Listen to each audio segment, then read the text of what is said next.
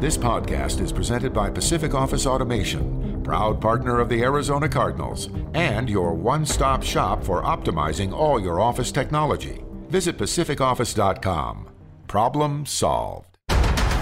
Is it caught? Is it caught? Oh my goodness, it's caught! DeAndre Hopkins caught it! He caught it for a touchdown! You've got to be joking me! Welcome to Cardinals Underground, presented by Pacific Office Automation. Visit pacificoffice.com. Problem solved. Touchdown, Kyler Murray. That defender is in multiple pieces. Oh, that was nasty right there, right? The latest news and notes from the guys who cover the team. Drilled by Simmons. Isaiah Simmons is balling. Bring it on, bring it on. Slammed to the ground by Budda Baker. Like a torpedo, he came flying into the backfield. I ain't scared of nobody. Here's Paul Calvisi. May we interrupt your real-time Twitter feed as I glance across the broadcast table here at Cards HQ, and I notice Danny Sarek and Darren Urban intently focused on the latest breaking news via social media. Paul Calvisi, Paulie Podcast over here. Let me do this. Let me give you a quick analogy on how I think we can all relate to NFL free agency. Are you ready for this? And I might go down in flames, and it wouldn't be the first nor the last time. Here we go. Casa Calvisi in the backyard. Paulie homeowner over there trying to show the 15-year-old how to fix a leak in the drip system in the backyard. Okay, so we dig up the rocks, we fix the leak. Okay, I fire it up again. Hey, you know what? Take a look around the yard. Let's make sure there's not another one. Look at that leak over there. So that's what NFL free agency is. We just fixed a leak. But now we sprung a leak over there, and we got to address that leak. And then there's going to be another one when you walk around to the front yard. There's always a leak somewhere that you got to plug or fix. Are you going to upgrade it? Are you just going to throw a quick fix in there that gets you to next year?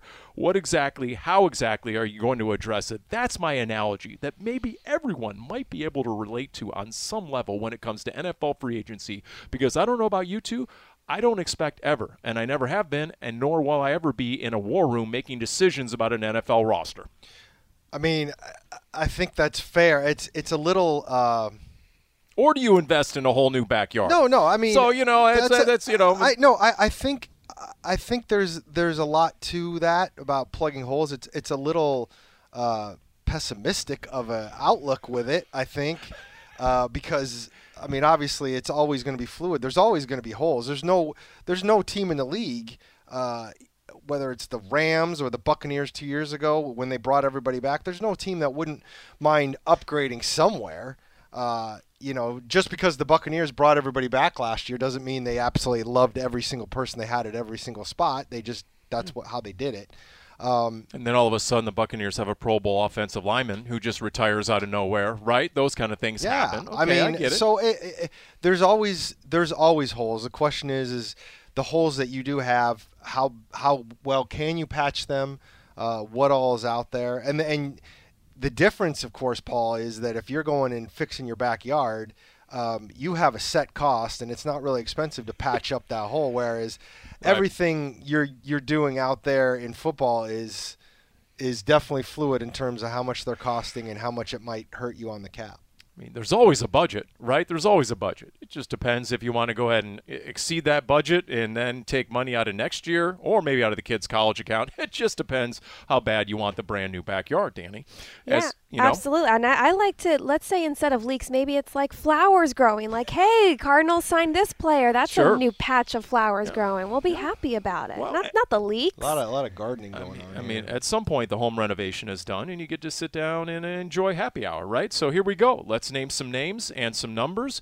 Where do you start, Danny? Because we do have news here as we get a start to at least the negotiating period of free agency 2022. And at any moment as we are recording this, we might get more news. But where do you start? Let's go with what happened over the weekend. Tight end Zach Ertz agreed to terms for a 3-year contract. He only played 11 games last season after he was traded to the Cardinals, and he still tallied more than 500 receiving yards, 3 touchdowns, and tied the franchise single-season record for receptions by a tight end with 56. Definitely made an impact, and I like this move. And to me, I think what's great about this is it doesn't necessarily imply that they can't also sign Max Williams at tight end. That's what I see this as. I don't see this necessarily as either or. So I like this move by bringing back Zach Ertz, who made it clear he liked his time here and wanted to come back here. According to NFL Network, 3 years, $31.6 million in total value, $17.5 million guaranteed on Zach Ertz. And I agree with you. Kyler needs targets. He needs weapons. Zach Ertz, one of the better receiving tight ends in the NFL, period. He's Stanford smart. He's Philly tough. We've heard both Cliff and Kyler talk about his ability to find openings in zones. So to me, you give Kyler and Zach Ertz an offseason. You give them a full training camp where they get that chemistry instead of him arriving midseason and trying to learn the offense and then generate some sort of connection with the quarterback. For him to put up the numbers you just cited and do it in 11 games, now give him the offseason. I mean, at 31 years of age, a guy who we knew going into the offseason, I think it was pretty apparent, and the word was he definitely wanted to stay. So, Darren, when this news came down over the weekend, I don't think any of us were really surprised, right? No, I mean, I think when you start looking at, again, the guys that they wanted to retain and the guys that they kind of implied that they wanted to retain over some other free agents, like, I mean, obviously Chandler Jones is an important guy, but I think as we move towards free agency and you know, we don't know what's going to happen after we post this and, you know, before free agency starts. But as of right now, the Chandler Jones thing, I haven't seen anything on him. I don't expect Chandler Jones to be here. I think I've said that before. That doesn't change anything for me after what he said the other day. But when it comes to guys that you did want to keep, I think they wanted to keep Ertz. I think they wanted to keep James Conner, who obviously is staying on a 3-year deal. And I think that making sure that you keep the guys that you have targeted to keep is a good idea. And we'll see about the numbers and whether those pay off. But, you know, when you talk about two key pieces of the offense, James Conner, Zach Ertz, I think there's a very good chance Max Williams sticks around at this point. And if that's true and he's healthy with Zach Ertz, that's a pretty nice combo at tight end if that ends up happening. So we'll see where all this goes, but I think at this point, it's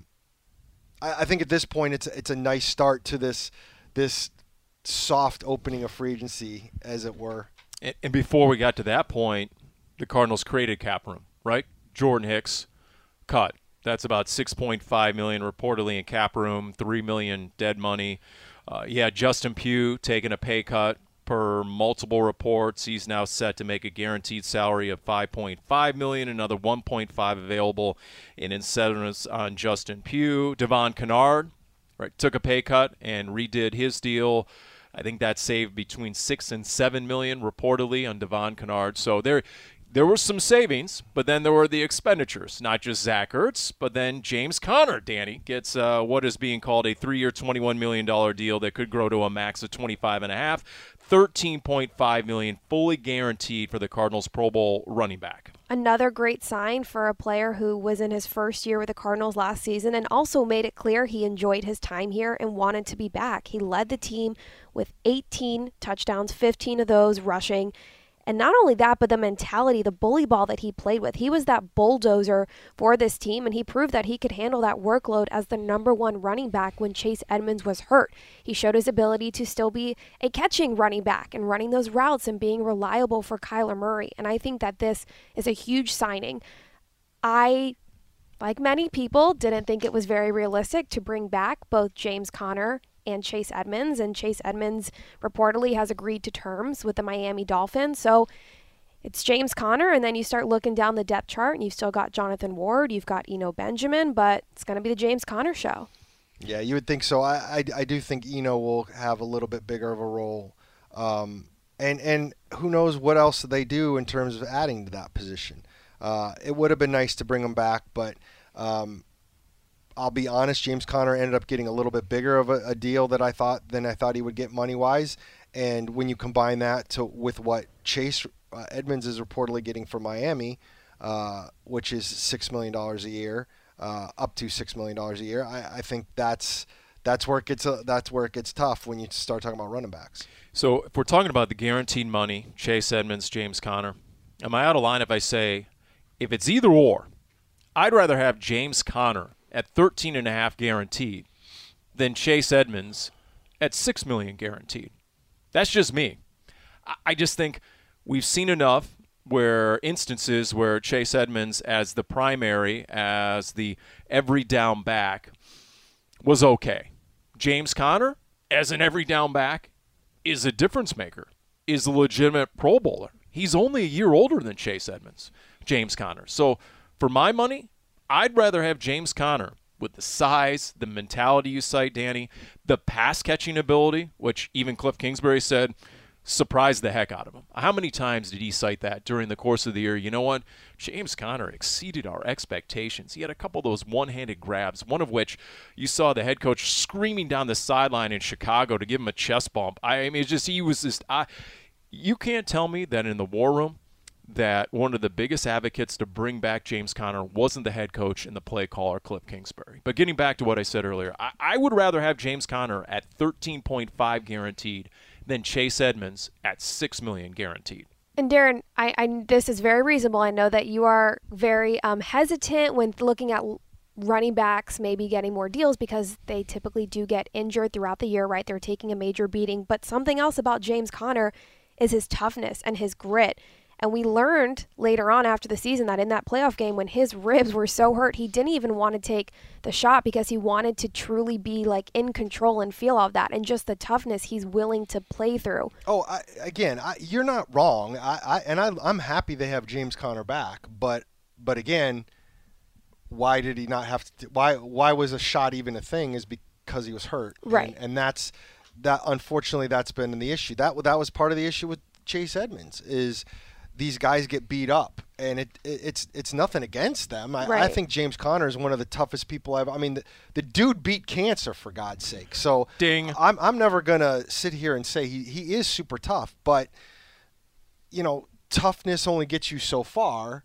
I think J.J. Watt's super tough, but if he ends up getting hurt, it doesn't help. So, I mean, again, I think you got to have a stable of running backs. I'll be interested to see who replaces Chase Edmonds on the roster, or if it is at this point, if they go with Jalen Samuels, who's a guy that they signed to a futures deal, who's played in this league. Do you go? Connor and Eno with Jonathan Ward and Jalen Samuels as your kind of reserve guys. That makes some sense to me. Or if you get somebody later in the draft, I'm happy they got James Conner back. You still have to figure out how they're going to juggle the money part of all of this because bringing back Conner and Ertz is great, but it certainly doesn't round out the roster at this point. It's two great players for Kyler Murray to work with, but still that big hole is a number 2 wide receiver. That to me is the next step on this offense. Yeah, I would think offense. If we're talking about offense, absolutely number 2 receiver. And again, if Chandler Jones isn't back, I still would put edge rusher about 3 levels above number 2 wide receiver. I agree. It's about having a quarterback and getting to the quarterback. Yeah. And we remember the days before Chandler Jones. What were we always talking about this time of year? The Arizona Cardinals need a pass rusher the other team's offensive coordinator has to game plan for. Remember those days? Remember before Chandler Jones, before they made the trade with the Patriots, where, let's face it, the Patriots got fleeced in that one considering the production Chandler Jones has put up ever since.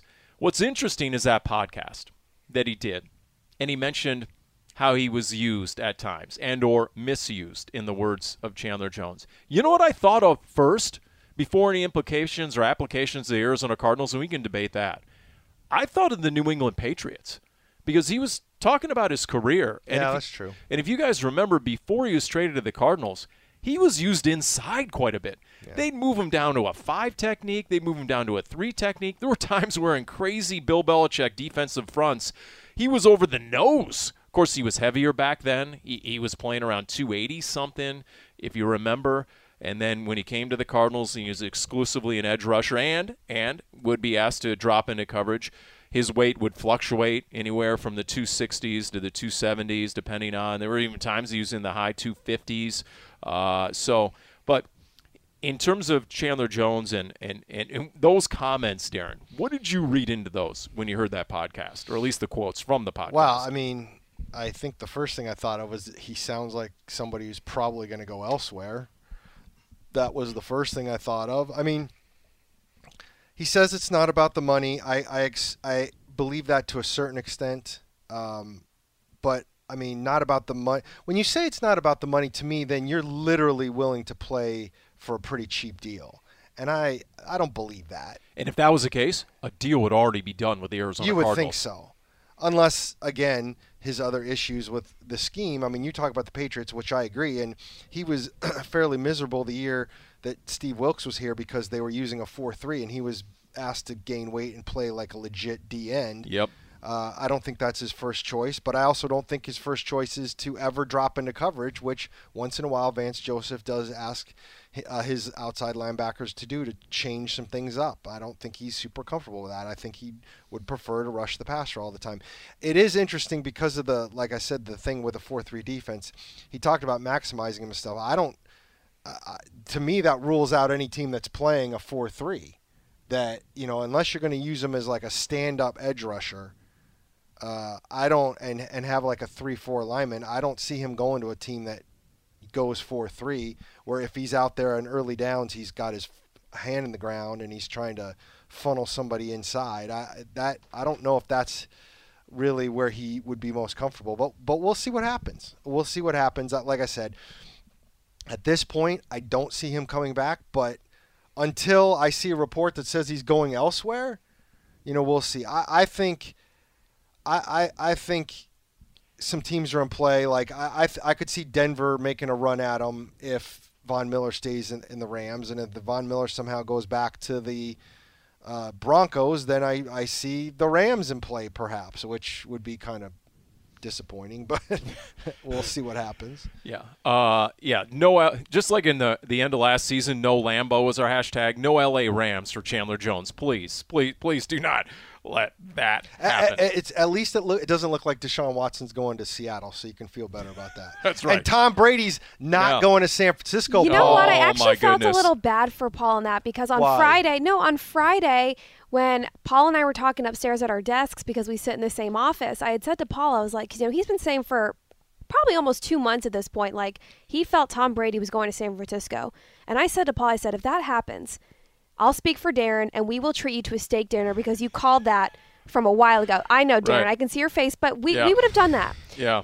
However, we would have, huh? Yes, we Yeah. would have. And so then when Tom Brady announced he was coming out of retirement after 40 days, when he said he wanted to spend time with family, and I guess that was enough time, he's come out of retirement, signing back or going back to the Bucs, and I kind of felt bad. I was like, man, would have been really exciting for Paul if he had been right from the beginning. Well, I should have dropped it because it ended up all over Pro Football Talk, and it looked like I was ripping it off from Mike Florio, which I most definitely was not, but it was a twofold thing there. One, I was not convinced he was done. Two, you can't tell me that he still didn't try and engineer some sort of move to the 49ers. Now, just because it didn't work doesn't mean that's not what he didn't want. If you go back to 2 years ago, 3 years ago, whatever it was, and he said that infamous quote about, okay, they're sticking with that bleeping guy, you can't tell me that wasn't the 49ers and Jimmy G at the time when he was referencing a certain team and a certain quarterback. So he's coming back. Even though there's been some cryptic, and I don't buy these, that somehow he's going to go from Tampa to the Niners over the course of the rest of this offseason. I'm not buying that at all. He's going to, and that means he's going to be coming to town, right? Because Tampa is on the Cardinals' home schedule. Correct. Yep. So there you go. All the fans out there, the Red Sea, you're going to see. Get your tickets yep. now. Told me you're going to see him out there for the Buccaneers. So, okay, there is that. How about getting back, though, to the quarterback and getting to the quarterback? Yeah. What's concerning here, potentially, is who exactly is going to hit the market in terms of an edge rusher. If it's all about needs and wants, and you're in need of an edge rusher, then who exactly is going to be available? Harold Landry, since we did the last Cardinals Underground, signed the line that has dotted a big extension to stay with his team, the Tennessee Titans. Emmanuel Ogbah, we had cited him multiple times over the course of the offseason so far. He just inked a big deal to stay with the Miami Dolphins, at least agreed to one. There are guys who we thought might be available, and they're never going to hit the market. So where does that leave the Cardinals potentially? Does that leave them going into the draft in late April with a serious need? Not a want, but a need at number 23 at an edge rusher. And then does that become them showing their hand going into the draft, and they risk teams trading in front of them if indeed there is a legit pass rusher on the board come 23? Does it have to be either or? Depending on who you get in free agency, the amount of edge rushers that are expected to be in the top of this upcoming draft class, being at 23, it's a big difference being 23rd in the first round to being 23rd in the second round. I'm not necessarily sure that just because you get a veteran pass rusher in free agency, that means you're not going to take a pass rusher at 23 and develop a young player for years to come. It would depend on who the pass rusher is, but I would tend to agree that everything is on the table. Zadarius Smith just got released by the Packers, so there's a pass rusher that was not on the board, and now he is. Now he's going to be super expensive. A fan suggested to me Uchenna Nwosu of the Chargers, a former USC player, was a second-round pick, who has shown some things, and now he's in free agency, and that would be a little bit of a roll of the dice to see, okay, can this guy take the next step? Again, I don't know kind of where they're going. I think there's a handful of guys. Hassan Reddick obviously is going to be a free agent. You're not. I don't see anybody out there that you're signing that is going to be Chandler Jones of 2017. Correct. Yep. And that includes especially with the Chandler money. Jones of. No. Yeah. I mean, the money is going to play a part of it. And, even if that guy was out there, I don't even know if the Cardinals could afford him. So that's a good point. But I don't think anything's off the board. And even if they don't take a pass rusher in the first round, they might take one in the second round and kind of go that direction. Now, could they get a veteran on a 1 or 2 year deal, a Melvin Ingram, a Jerry Hughes, guys in their early 30s? Sure. A Randy Gregory obviously would be a roll of the dice. Danny, you know him very well from your Dallas Cowboy days, but he had knee surgery after the season, Randy Gregory, and we know what a risk he's been just off the field. Randy Gregory. What do we need to know about Randy Gregory? I like Randy Gregory as a person. I like him as a player. It's no secret he had struggled in the past to get through a full season and dealing with suspensions. However, I will say there's a lot of times people see, oh, he's been suspended, all this and all that, and you kind of make assumptions about who they are as a person. And I feel like any of those negative assumptions are not who I have known Randy Gregory to be in my interactions with him when I was with the Dallas Cowboys. I think he's a really nice guy and he's a hard worker. It's just something you have to take into consideration. Now, he had a great season for the Cowboys, and he made it through the whole season. So now that was his first full off season last year going into that. So it's a lot to think about and consider, but I like Randy Gregory, and I think he had a great season as well. Here's a story from the sideline. I don't know what year it was. Maybe you do, Danny. But when he first came back, remember he was a draft pick of the Cowboys, and then he got banished from the league and or suspended, whatever the circumstances were. So he was gone for a pretty long period of time. It was a matter of years, wasn't it? 2-3 years? And so he comes back. He's making his debut. It's Cardinals-Cowboys in the preseason. And the ones were playing a series or two. And I vividly remember him giving DJ Humphries all he could handle at left tackle. And DJ coming back to the bench and like shaking his head like, dang, not the way to start my preseason, not the way to start my campaign, because he was struggling with Randy Gregory, who came out with something to prove. And all eyes were, it was a meaningless preseason game. Really, the only storyline was Randy Gregory for either side. What is this guy all about? What does he still have? And I don't know how the rest of his Cowboys career has gone the last couple of years, but there's a guy that if the price tag isn't too, if that's like an incentive-laden contract, I could see that, someone like that coming in. Because right now, help me out here, guys, you have Marcus Golden. Yep. You have Devon Kennard. Yep. You have Dennis Gardeck. He's a free agent. Free agent, that's right. So you really have two people in that position room right now, two players. So it's not a want, it's a need. Yeah. I'm sure that I'd have to look exactly of where the rest of the roster is right now. I'm sure there's guys that they have. In fact, give me 1 second. And actually, no, there isn't any. Oh, Victor Dimukeje is the other outside sixth-round linebacker. pick out of Duke last year. And he is under contract. But, yeah, Gardeck's a free agent. And that's another reason why it was important for them to keep Devon Kennard, is because you don't know what's going to happen with Dennis Gardeck or Chandler Jones at this point. Yeah.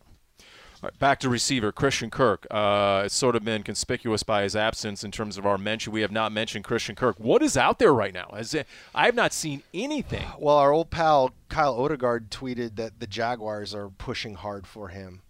And I'll be honest, when this started, and Christian, if you ever hear this, this is no reflection on you, but I know early on there was a lot of people saying he was going to get $10 to $12 million a year, and that seemed a pretty nice chunk of change for Christian Kirk, probably higher than this team wanted. There was one report that had him 12 to 15 well, a now year. Then I saw 15, and it's possible if he's got enough of a market, maybe it's even higher than that. Wow. Obviously, they're not going Wow. $15 million a year here. I don't think they're going to re-sign him. I'm guessing he probably ends up somewhere else, although, at this early point, we haven't seen anything locked down. And, Christian is a guy that is from here. He's always loved being here. He's one guy who I would say there's an outside chance that he would take a little less money to sign with the Cardinals than to go somewhere else. Now, a little less money is different than a lot less money, and that's kind of where Calais Campbell was a few years ago. Calais was willing to take a little less money, and it just got to be too much of a difference. And I think ultimately Christian Kirk is going to get money whipped, and there's nothing wrong with that. I mean, this is his, again, in the NFL, for most players, it's the second contract that is where you get your money. You're never promised a third contract, and even if you are, you're going to probably be on the downside of your career. The rookie contract is what it is. So this is where Chase Edmonds makes his money. This is where Christian Kirk makes his money. And you can't begrudge these guys. And if somebody's willing to pay Christian Kirk $15 million a year and $30 guaranteed, and it's not the Cardinals, you better go take that. And I think, too, on that, taking the money, we've seen enough players get hurt, and we've seen enough players in contract years and all that, absolutely. And it's still just the way we say it's a business for the front office, it's still a business for the players. Yeah. And as much as I like Christian Kirk and I liked him being here, I think this team, too, really needs that number 2 wide receiver in a way that we just didn't really see last season when DeAndre Hopkins went down. I'm not sure what's going to happen with A.J. Green. I at least haven't really seen many reports online of garnering any interest there, so I'm not sure where he lands. Yeah, I mean, I haven't seen anything on A.J. Green. I don't see him coming back unless it was a situation where he's probably playing for less than the $6 million that he got last year. I don't know that for a fact, but that would be my guess. And, A.J. Green's also, I mean, I haven't seen anything about him saying he was done, but he's also to the point in his career where who knows? Maybe who knows if he wants to keep playing. I don't know these things. I would think the Cardinals would want to upgrade at that spot. And so if you don't have Green and then you don't have Kirk, now Rondale Moore, I would think slides into Kirk's spot. So then you still need that number 2 outside guy, and then you're going to need some depth at some point, whether that's signing somebody. I saw your guy, Michael Gallup, staying with the Cowboys. Wow, I big did, money. yeah. Big money. 5 years coming off that ACL injury. I mean, 5 they years really at liked him. $60 million plus. And Amari Cooper to Cleveland Browns. So Yep. Michael Gallup's there. Yeah, Jarvis Landry's out there. Although I don't know. I guess technically Michael Gallup's their number 1 receiver right now, and you just hope that becomes CeeDee Lamb. Oh, I would disagree with you. CeeDee Lamb's number 1 wide I would receiver. say, I mean, you can't say Michael Gallup coming off an ACL is your number 1. I would say he's your number 2, and CeeDee Lamb, who I drafted in the first round and is going into his third year. Yes. Third year, yeah, he's my number 1. He better play like my number 1. I would, if I'm the Cowboys, I'm absolutely saying, CD, you're my number 1 guy, so you better. I mean, he wears that number 88, so Yeah, well. let's see him play number 1 like 88. All right, here's a tweet I don't need. Speaking of Jarvis Landry, because we talked about Jarvis Landry here on Cardinals Underground this offseason, brought to you by Pacific Office Automation. I just ran his name through Twitter. Ian Rappaport, the Bills and Chiefs are 2 teams to watch on Jarvis Landry now that he has gotten his release from the Browns, which apparently he requested after they allowed him the ability to Why seek does a that trade. bother you? Well, they're not in the conference at least. No, and then here's the Packers are also expected to be in the mix for Jarvis Landry, according to a source. That's from Mike Garafolo of the NFL Network. So you have 3 premier teams who are bidding for the services of Jarvis Landry. So, well, I mean, not what I wanted to see. The Packers aren't 100% sure they're going to have Devontae Adams on the field, so. Right, true. he said he's not going to play on the tag. tag. Yeah, so they've got till, what is that, June, July? And look, you guys, in terms Right? of get a deal, essentially? You can get a deal. Yeah, you have until, I think, early July. But, yeah. Christian Kirk, if he departs, not a shocker, just based on the Rondale Moore draft pick. If you want to get a sense of where a GM is thinking, then you just go 1 year ahead of a potential move, right? Where they target in a draft because they know what's coming. Once upon a time, Calais Campbell, to use as an example, which you brought up, the year that Calais Campbell was going to be leaving, they drafted Robert Nkemdiche. Didn't work out, obviously. He had one game and one game only where he actually looked like an NFL player against the Chargers, and in that game he looked like a poor man Aaron Donald, but we're not going to talk about the Deech whatsoever at this point. Look, you knew when they took Rondale Moore to a certain degree, they were preparing for the departure of a Christian Kirk. Here's the loss of Christian Kirk if he does indeed end up with another team. To me, he was the one guy who had true chemistry with Kyler Murray. And whether it was because they went back to their Texas A&M days, they had all the chemistry that Kyler and A.J. Green did not. And that's what's tough in losing Christian Kirk to me. Does Rondale Moore have better speed? Is he potentially a guy who could get more separation than a Christian Kirk? Absolutely. But Kirk had that chemistry with Kyler. And to me, and thanks for asking, my big advice from Calvisi Consulting for this Cardinals offense in the offseason is the passing game and getting that chemistry between Kyler and the receivers. Think about it. The Rams won a Super Bowl. They were trailing late in the fourth quarter, and they mounted a drive with Cooper Kupp and basically Cooper Kupp only. Did they not? And it was Matthew Stafford and Cooper Kupp. 4 for 4 on that drive. Cooper Kupp was getting double and triple teamed. He still got open. And then afterwards we learned that, there were a lot of mornings at 6 a.m. where Matthew Stafford and Cooper Kupp will go out and work on their own. I can only hope that a Kyler Murray, especially if he's going to be the long-term franchise quarterback for the next 5 years at big money, finds the ability to connect with a DeAndre Hopkins and a Rondale Moore and whoever else is going to fill out the rest of that receiver room. And they get a lot of those same reps in together in the offseason. That would be one thing that if you're looking to steal and it's a copycat league from another team, if you're saying, okay, what are the best practices that the Rams use to secure the Lombardi Trophy, I would look at that and try and emulate that this offseason as I get away from free agency and just get off on a rant. You're just talking about emulating the chemistry? Just trying to generate that chemistry, trying to implement whatever the Rams did between Stafford and Cooper Kupp to find that chemistry. Do everything you can to achieve that and generate that in this Cardinals passing offense. And to me, that's what you lose in Christian Kirk, because that was the number one connection in terms just of chemistry. I mean, how many times was Kyler in trouble and he threw off his back foot and just happened to find Christian Kirk, right? Whether it was a Willie Mays over-the-shoulder catch in the end zone, just different ways. He was that safety valve at critical times, and that to me is going to be the toughest thing to replace when I think of the departure of a Christian Kirk. Yeah, and that's always hard. That just comes, I think, with time and practice. And I think, too, there's getting Zach Ertz had great chemistry with Kyler Murray in the 11 games he was here.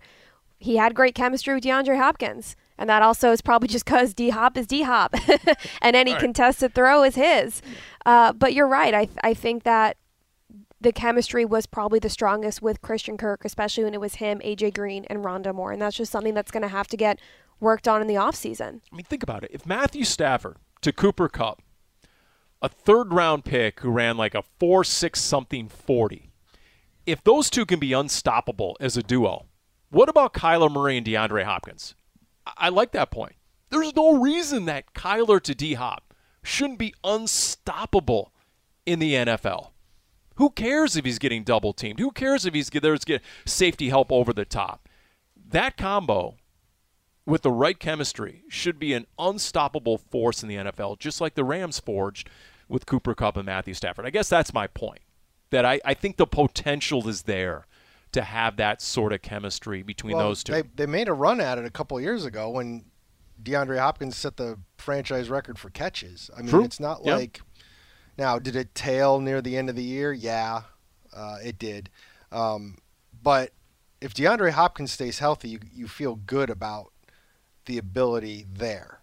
And again, that's why I keep thinking back to when we talked about the number 2 receiver when we talked about it previously. And, Paul, you were kind of laying out the laundry list of what you would want in that guy. And the problem is what the laundry list of what anybody wants in that guy is basically like DeAndre Hopkins light. Like, we want a guy that's that good that Right. can be DeAndre Hopkins if DeAndre Hopkins gets hurt. And that's a tough thing.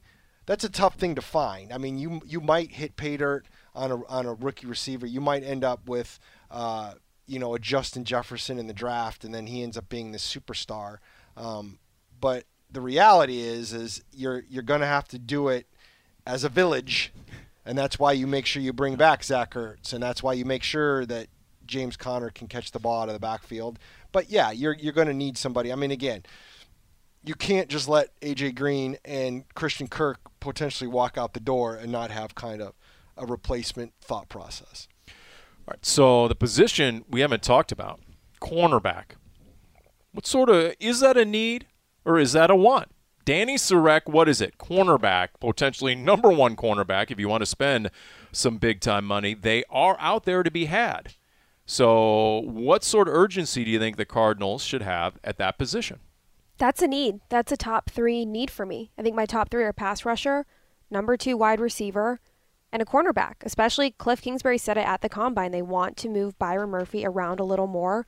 Marco Wilson is only going into his 2nd year, so it makes sense to want to have a veteran starting cornerback out there. And there's a lot of, you touched on Cooper Kupp. I mean, there's a lot of good receivers, not only in this division, in the league they're going to be facing. That, to me, is a top need for this team. Like to the point of J.C. Jackson money? No. Wolf, we're on the Big Red Rage, and Wolf was all over J.C. Jackson. I'm like, Wolf, he wants Jalen Ramsey money. Give I love someone Wolf, your car but keys right now before you drive home from the Big Red Rage. J.C. Jackson is not happening. No, he's not. And I wish sometimes Wolf would take those things into account. Do I think cornerback is an important thing? Yes. Is it realistic they could find a number 1 corner? See, I don't think so. I mean, to me, could they use one? Yes. In a perfect world, would it be better if Byron Murphy wasn't your number 1? Probably. Do I think the odds are strong that Byron Murphy is going to be your number 1? Yeah. And you drafted him number 2, and he's young and up and coming, and at some point he's going to get a contract extension. That's kind of what you're putting on him. Now, maybe you're able to find somebody in the draft that can become a number 1 at some point, which is not easy to do, and it's certainly not easy to do at number 23. They need a body. I think they absolutely need to add a veteran. But whether that's somebody who I would say is better than Byron Murphy so that he would take over number 1, I don't know about that. And so, and when we start talking about priorities, edge rusher, yes. Number 2 receiver, yes. I think a cornerback is up there, but is that more important at this point than a right guard? Especially with some of the revolving door situations they had. And, Justin Pugh is going to be back. DJ Humphrey's going to be your left tackle. Justin Pugh is going to be your left guard. Rodney Hudson's going to be your center. And you've got your right tackle, whether it's Kelvin Beachum or Josh Jones is able to finally take a step forward. But you need a right guard. And I don't know if I want Justin Murray, who was steady when he played, but when you talk about an offensive lineman and a back injury, that makes me super leery. So I think they need somebody there. And if you pin me down right now, I would put cornerback behind right guard. Not by much. Really? Wow. But okay. I would, just because I think this offense is so important. Now, again, if we're ranking these things, I have pass rusher, drop, number 2 receiver, and then right guard and cornerback somewhere there. But again, to me, edge rusher, if there's no Chandler Jones, is so high up that it's tough for me to even get past that when we start talking about the rest of the roster. That's not a leak in your backyard if Chandler Jones No. doesn't sign. That's a sinkhole, That's Paul. a sinkhole, True. baby. Yeah, that's calling the contractor out, not the handyman. I'm calling out a contractor at that point. You're absolutely right. I guess I think a right guard, not that I don't consider it a need. I think a right guard as a spot you can fill later in free agency, where a veteran guard gets released because of cap implications, and you can sign I get that. So- and I don't really have a big problem with that. And I just ran corner like right through our real time check right now. I mean, and- while I was talking and yeah, monologuing. I ran just corner through. And for example, and I forgot about this, the Niners could be a secondary away from a Super Bowl title, honestly. I mean, look at Jaquiski Tartt just dropping that stinking interception against the Rams right in the playoffs, the NFC Championship game. Now, he's a safety. They're really hurting at corner. So most of the reports say the Niners, for example, are going to be ultra-aggressive in free agency going after a top-flight corner. So if it isn't J.C. Jackson, it could be a Stephon Gilmore. Somebody's going to get overpaid. So to Darren's point, it's probably not realistic the Cardinals find a legit number one corner, someone better than a Byron Murphy. The top cornerbacks always get overpaid, and overpaid is a relative term, And Something else to consider. I mean, the Chargers were doing this with Justin Herbert. You're talking about teams, assuming, the 49ers are going to move on from Jimmy G and you have Trey Lance. These are teams with rookies at the beginning of their rookie contracts. Yep. Cardinals have a quarterback in Kyler Murray who is wanting a contract extension, and that has implications with the cap. And so the 49ers, the Chargers, those types of teams have the ability to go all in on these veterans and give them more money because you're not having to worry about paying your quarterback in the near future. That's true. Is this probably the last year you expect the Cardinals to have the ability to spend with a quarterback on a rookie contract? Let's just say he gets the mega mondo extension at some point this offseason, Kyler Murray. Mm-hmm. Does that really start restricting their spending effective next year? No, not necessarily. Because that's what happened with Patrick Mahomes. Patrick Mahomes, when they did the deal with him, which was 2 years ago now? Sounds right. Yeah, after the Super Bowl, right? Super Bowl win 2 years ago? After the Super Bowl win? No, it was the Niners. Yeah, so Yeah, 2 years. If it was after the Super Bowl two win. off seasons. Yep. Okay, 2 off. So it's only been one season? Well, maybe 3 off seasons now if you count this year. I yes. guess my point is this. I think they've played with 2 years of Patrick Mahomes. So you work in that last year of his rookie deal where you give him a big signing bonus, but it's still low enough where his cap number's low. And then the first year of the extension was they had a low cap number. Now that jumps like a mother this year. But again, and I know I've made this point multiple times, Patrick Mahomes had a lower cap number last year than Kyler Murray did. So wow. You can if you give him the deal. The thing is you have he got the deal July of 2020. Okay, so he's only played 1 year. No, so he's played 2 seasons with it. So it basically bought them an extra year. So like if you gave Kyler the deal now, you could probably work it where he has a pretty low cap number this year and probably a fairly decently low cap number next year. Now, again, it all depends on part of the reason Mahomes was able to have such low cap numbers early is because he signed a 10-year deal.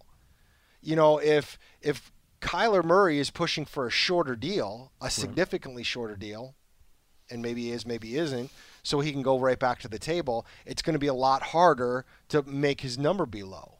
And who knows, maybe that's all part of this thing. He should have a low number this year.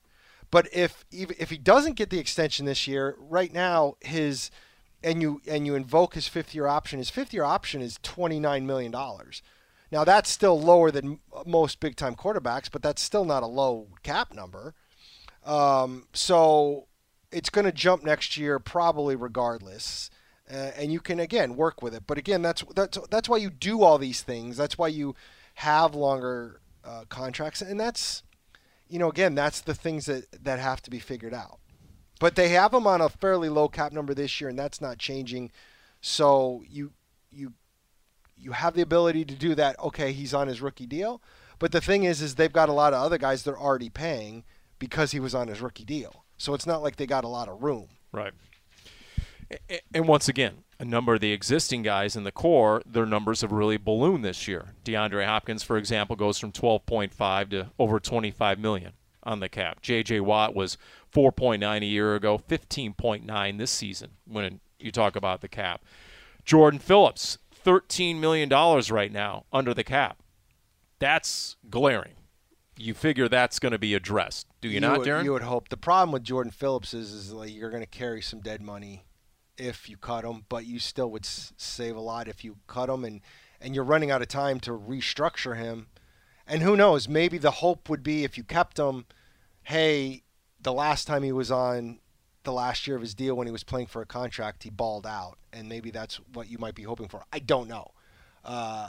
I don't know how that might turn out to be. Kyler Murray's cap number this year is only $11 million.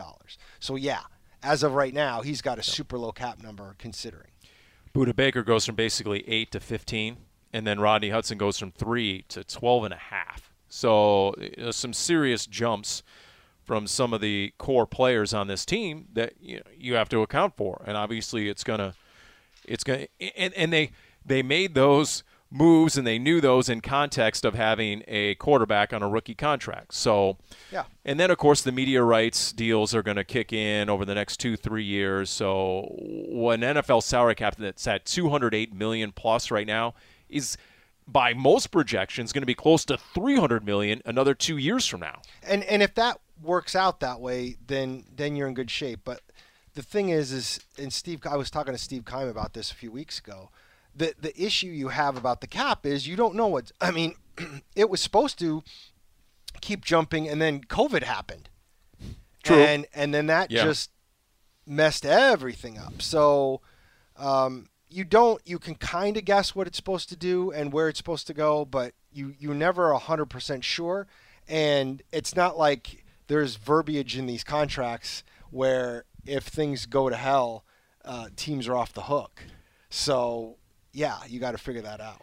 By the way, going back to Justin Pugh, if the Cardinals would have released Justin Pugh, their starting left guard, they would have gotten all but $2 million of that money back, according to reports.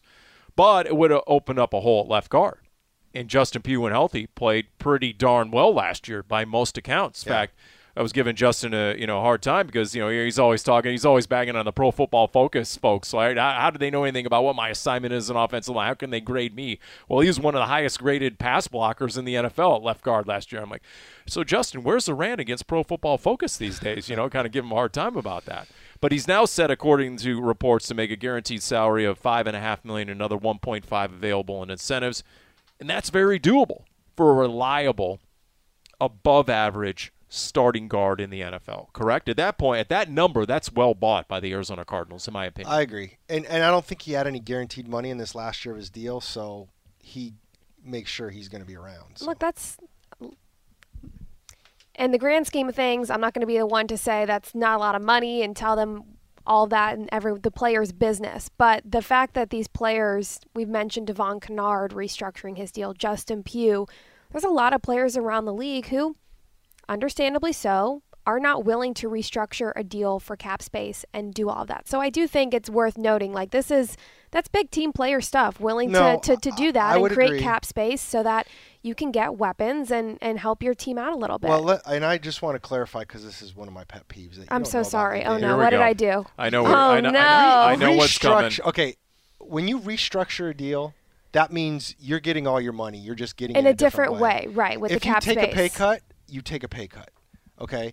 So what Devon Kennard and Justin Pugh did, which is nothing wrong with it, they were basically given, I don't know this for a fact, but I'm guessing the thought process was like, we can't have you at this cap number.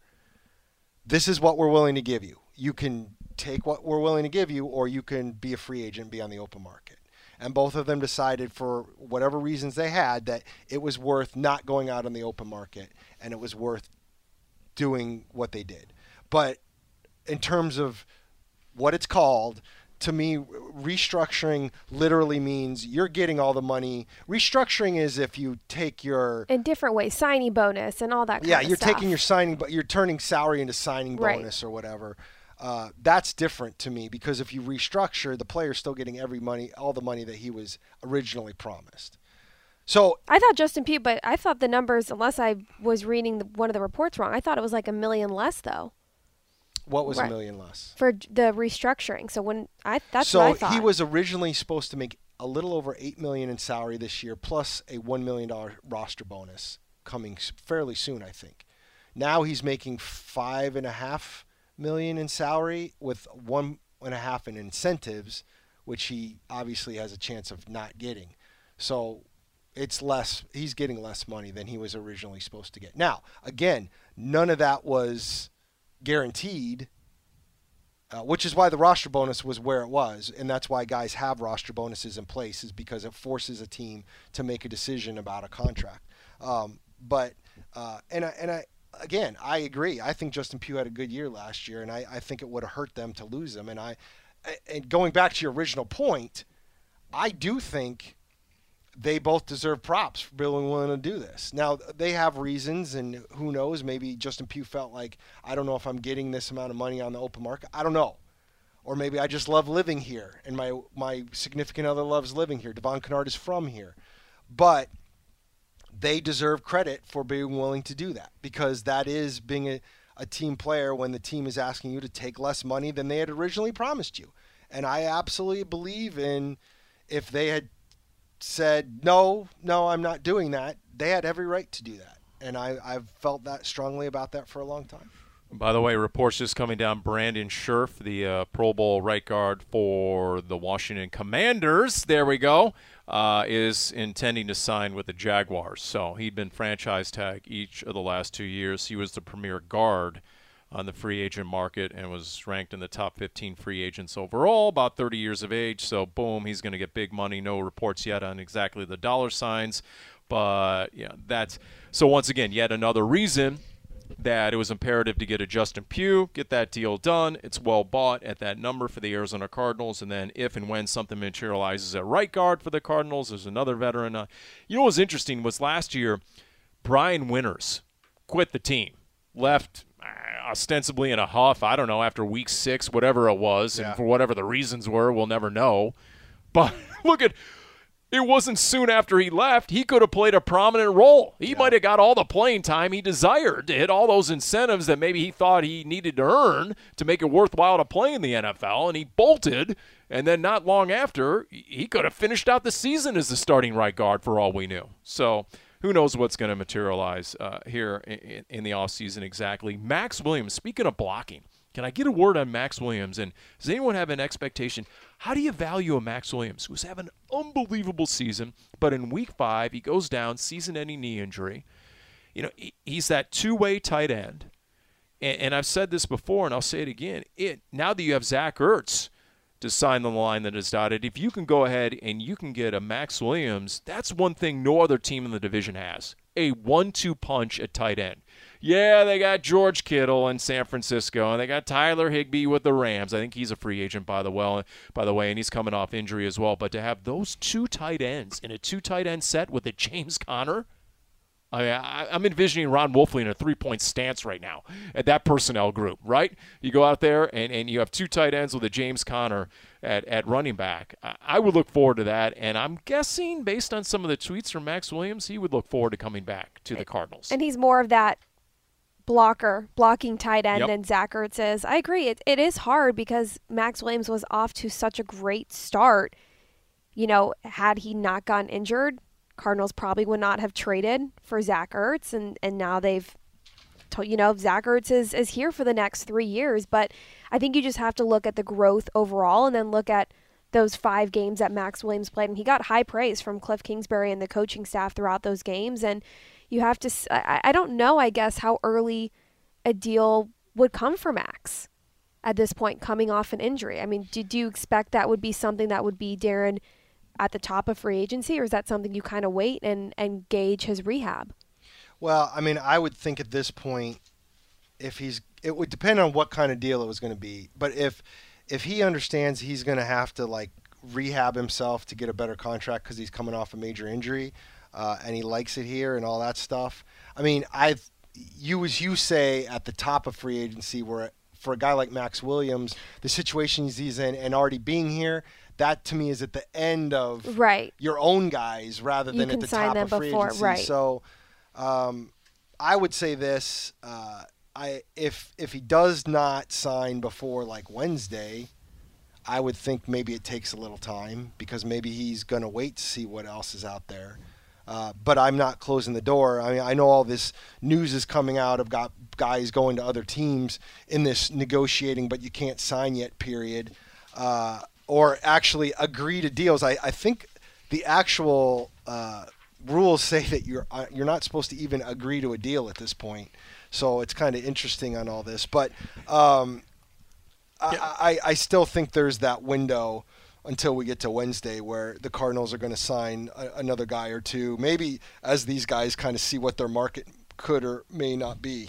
So, say it again. Technically, according to the rules, here on the opening of the quote negotiating window on Monday, March 14th, you're not even really supposed to have a structured deal, because look at how intricate and complex some of these deals are that have already been reported. So by rule, obviously nobody's following that rule. I read this somewhere. By rule, an outline of a contract can be discussed, but none can be offered, and no players can make new visits. Can make visits to a new team. Gotcha. Okay.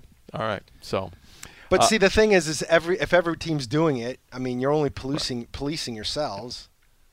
Okay, as we wrap up this edition of Cardinals Underground, I'm looking at the list of Cardinals' potential free agents here on the unrestricted list. 21 of them. Colt McCoy. 20 now. Zach Ertz re-signed. Or actually 19. 19. James Conner. Correct. Colt McCoy. Have we seen anything? Nothing. Anywhere on Colt McCoy? Nothing. And that's an interesting. I don't know which side that's on, of if they've been talking, if someone has interest, if someone doesn't. If you would have asked me at the very beginning of free agency when the Cardinals could have signed any of their pending free agents, I would have thought he would have been one of the top ones. That would have been my preference. So this is interesting to me. I don't know. I haven't seen any other reports anywhere about him. You never know. Although I will say this, and I did enjoy J.J. Watt's tweet earlier today. He made the point that if a player and a team want to keep something secret, they can keep it secret. If I don't know who Colt's agent is, but if Colt says, I don't want you telling anybody anything, then you don't tell them anything. That's a good point. And so that doesn't mean Colt McCoy isn't talking to the Cardinals or even talking other places. Maybe that he just wants to make sure his business ain't all out there. I respect that. Andy Lee and Aaron Brewer, two of your specialists, your punter and your long snapper. I mean, if they were coming back, wouldn't that be done sooner than later? But if they're not around, I mean, let's look at it this way: the two deals that have been announced, would they have been announced necessarily if they hadn't been leaked? I mean, they were agreed. Aaron Brewer or Andy Lee, if they're coming back, and I would definitely expect Aaron Brewer to be back, and I would think Andy Lee would come back. You're not gonna. I don't know if that's big news for anybody. They're not here, so they can't sign the deal. And I don't know if you're doing agreed to terms with him or not. I don't know. Yep. I think you don't want to jump to too many conclusions with when the team decides to put out news if a guy is re-signing. I mean, let's face it, guys. At this point, the Cardinals still haven't announced their new defensive line coach who's been here for like 6 weeks.